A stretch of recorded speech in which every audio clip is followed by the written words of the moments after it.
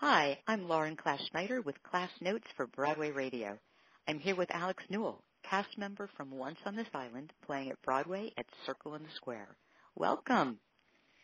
Hi. Hi. Thanks for being here. Thanks for having me.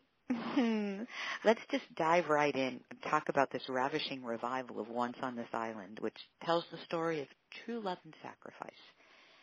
Why do you think audiences are responding to this story so deeply right now?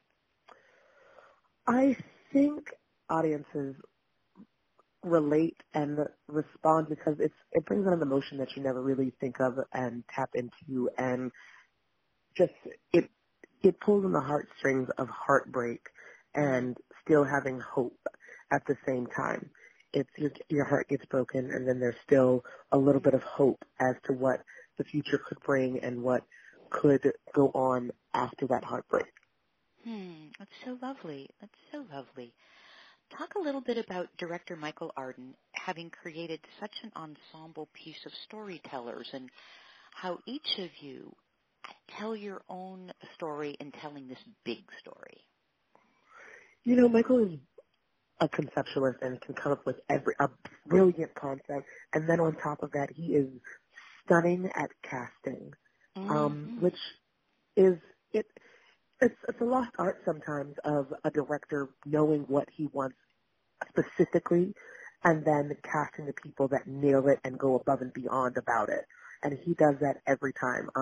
This ensemble is, I'd say it all the time, everyone in this show is a principal actor. Everyone in this show could go on to be great, and they will go on to be great. I mean, even down to our ensemble, Darlene Searcy and Cassandra James, Kellum, and Alicia. Those three women are some of the most stunning actresses and talented. I mean, Cassandra is the soprano of our show, and then she just walks to the side of the stage and then plays the flute at the same time during the show. It's wonderful to see such talented people. I mean, Kanita Miller, who's on Mama Dearly, she breaks my heart every night, and I've been with her for 4 months now doing the show, and it's still fresh and it's still new. And then you have Philip Boykin. Oh my God, the voice of all voices.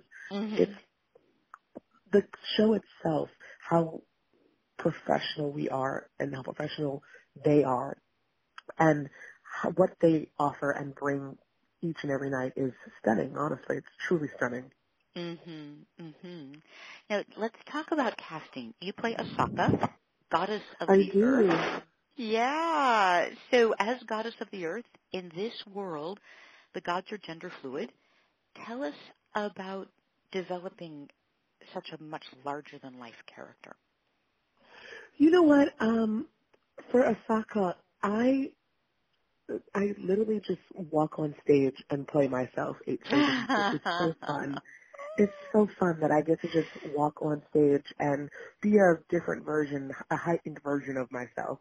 And I think that's truly what is so cool about this gender-bending role, even though I don't think of it as gender-bending at all whatsoever. I literally say, I'm Asaka, Mother of the Earth. She's here. She's amazing. I'm doing my job 8 shows a week, and I'm living my life. But then on the flip side, when you see at Tamira and past Merle, when Merle was doing it, Merle took this and she turned this little itty-bitty tiny anthill into this giant mountain of a role and character of something that no one ever thought could be done. And I think casting with that gender bending and seeing a female take over this role and devour it in such a way speaks true to that art is art and it has no gender. How did the casting come about? Oh, sorry, go ahead. Oh, no. Casting came about. So I had a meeting with Michael years ago about this role and this show, and he was like, what role do you want to play? And I was like, Asaka. I said Asaka. Oh, my I only want to play gosh. Asaka. Now, had you worked with Michael Arden before? No, what happened was he was at the Wallace Annenberg while I was at the Wallace Annenberg, and he was doing, what was it, Merrily We Roll Along. And I was teaching at the Wallace Annenberg with an organization called Broadway Dreams. And somehow our paths crossed, and it was like, hey, Michael Arden wants to sit down and have a meeting with you. And I was just like, great, when, where? And they were like, where are you? I was like, in LA. He was like, great, he's in LA. And I was like, where in LA? They were like, at the Wall of Annenberg. And I was just like, I'm literally standing at the Wall of Annenberg right now. And they were like, cool. So do you want to go in tomorrow? And I was like, sure. And so it was like a general meeting where it was just him and I on the stage at the Wallace, just talking and talking. And he was saying how he wanted to do the show in a parking lot, and he wanted to do it stripped down and just various storytelling. And I was just like, great. Can I play a sock up? And we laughed about it, and we laughed and we laughed. And then a couple of years went by, and they called me in, Tuffy called me in to audition for Papa Gay, and I was just like, I absolutely will not be auditioning for Papa Gay whatsoever. And they were like, sorry, it was a mistake on our part. Could you put yourself on tape for Osaka? And I was like, absolutely, sure, why not? And so I put myself on tape for Osaka, and I heard absolutely nothing, like not a word for at least the first the first three readings originally for the show. And so they had done general casting, and they did the workshops, and they did the labs, and they did the readings. And I'm sitting on a plane in Aspen. Sorry, that sounds so bougie.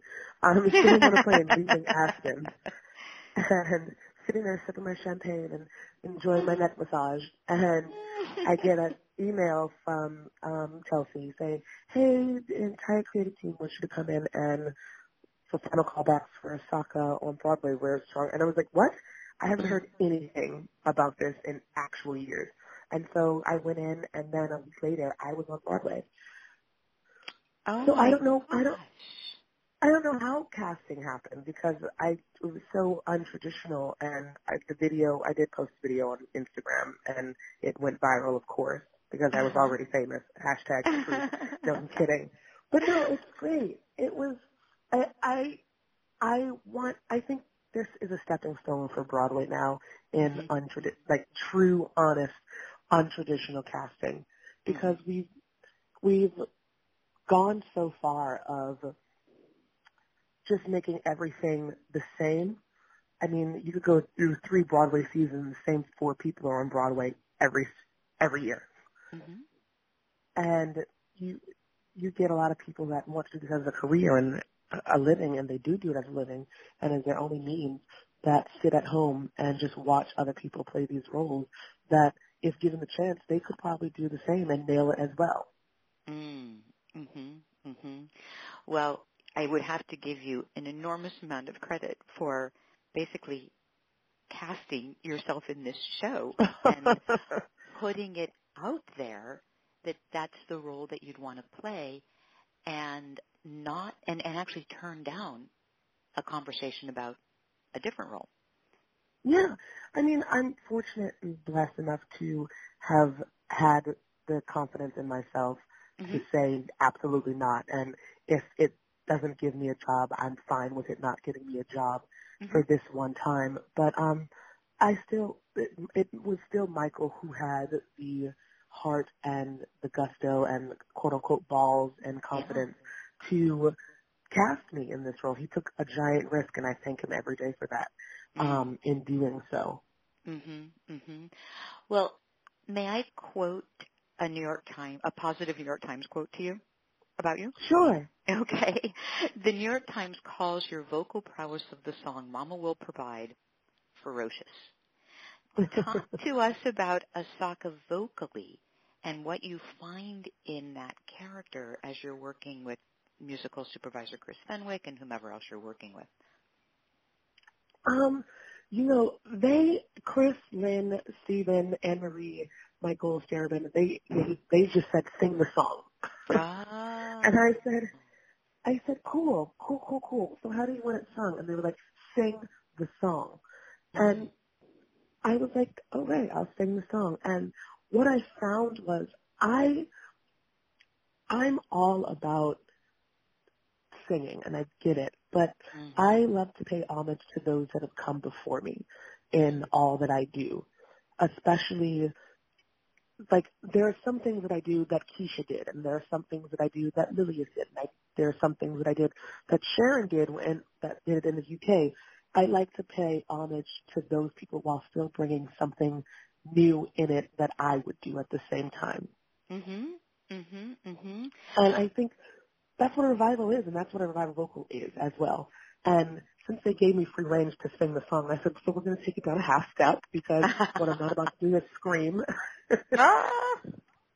And it ends up being, quote, ferocious, which it is. I mean, it just stays with you.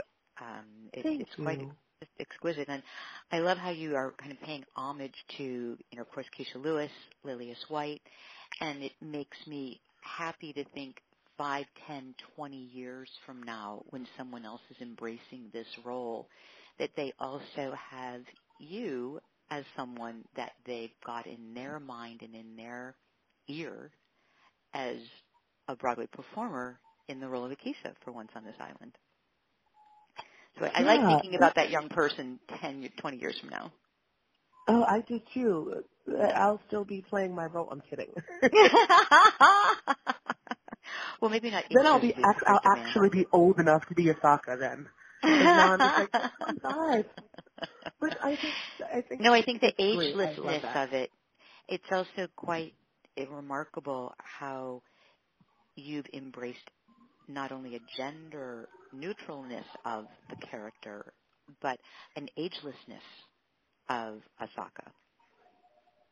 Yeah, mother is, it's a word that is very wide in age, as my mother told Mm-hmm. me.